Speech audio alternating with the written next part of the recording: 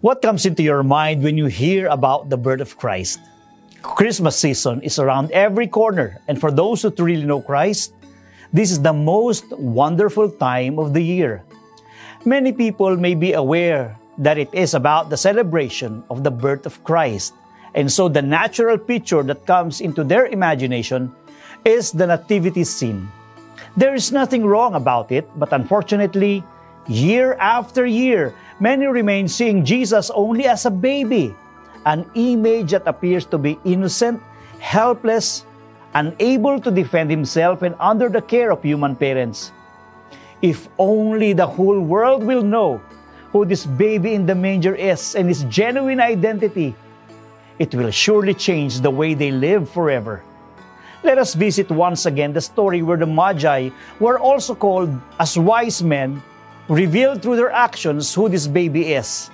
Let us read in Matthew chapter 2, verses 9 up to 11. After listening to the king, they went on their way. And behold, the star that they had seen when it rose went before them until it came to rest over the place where the child was. When they saw the star, they rejoiced exceedingly with great joy. And going into the house, they saw the child with Mary his mother, and they fell down and worshipped him. Then, opening their treasures, they offered him gifts, gold, and frankincense, and myrrh. This scene talks about how the Magi or wise men acknowledged the real king when they realized that he was born. While they were expecting to see a baby, let us see how their actions have proven their genuine acknowledgement of Christ's kingship. First, they searched for him diligently by asking the chief priests and scribes who pointed them to what the prophecy said about the place where the baby was destined to be born. This instance has already showed us that the best way to have a revelation of Jesus is through the Word of God. Second, following the star which served as their guide, when they found Jesus, they immediately fell down and worshiped him, a kind of gesture that demonstrates awareness of Jesus being God in human form. Third, they offered him gifts based on the way they look at Jesus. They offered gold, frankincense, and myrrh, which symbolize Christ's kingship, deity, and priesthood. It is quite awkward to give those kind of gifts to an ordinary baby. Maybe it's more appropriate to give toys, candies, clothes, diapers, or even milk to babies. But these Magi proved their wisdom by giving gifts that were appropriate not just to a king, but to the King of Kings.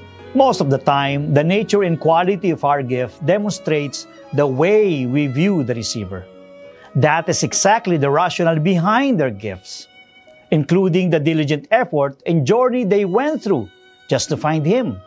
He may be in the form of a baby, but they recognize his true identity as the king above all the rest. Yes, Jesus Christ is greater than all. He is the King of the Jews, and he is also the King of the entire universe. Jesus is truly the Son of the living God, both 100% human and 100% God.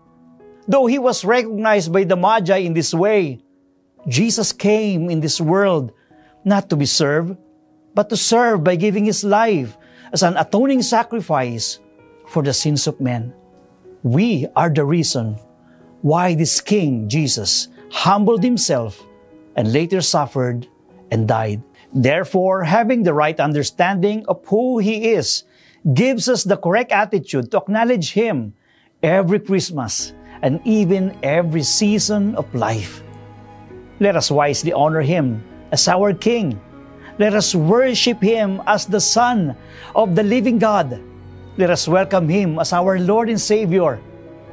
We are sinners, and we're separated from God. But he used his life to ransom us and gave us the assurance of eternity. For God, we are the reason of Christmas. But for us, Jesus must be the reason for Christmas. Friends, always remember this passage in John chapter 3, verse 16. For God so loved the world that He gave His only begotten Son, that whoever believes in Him should not perish, but have everlasting life. Have a great and wonderful celebration of Christmas.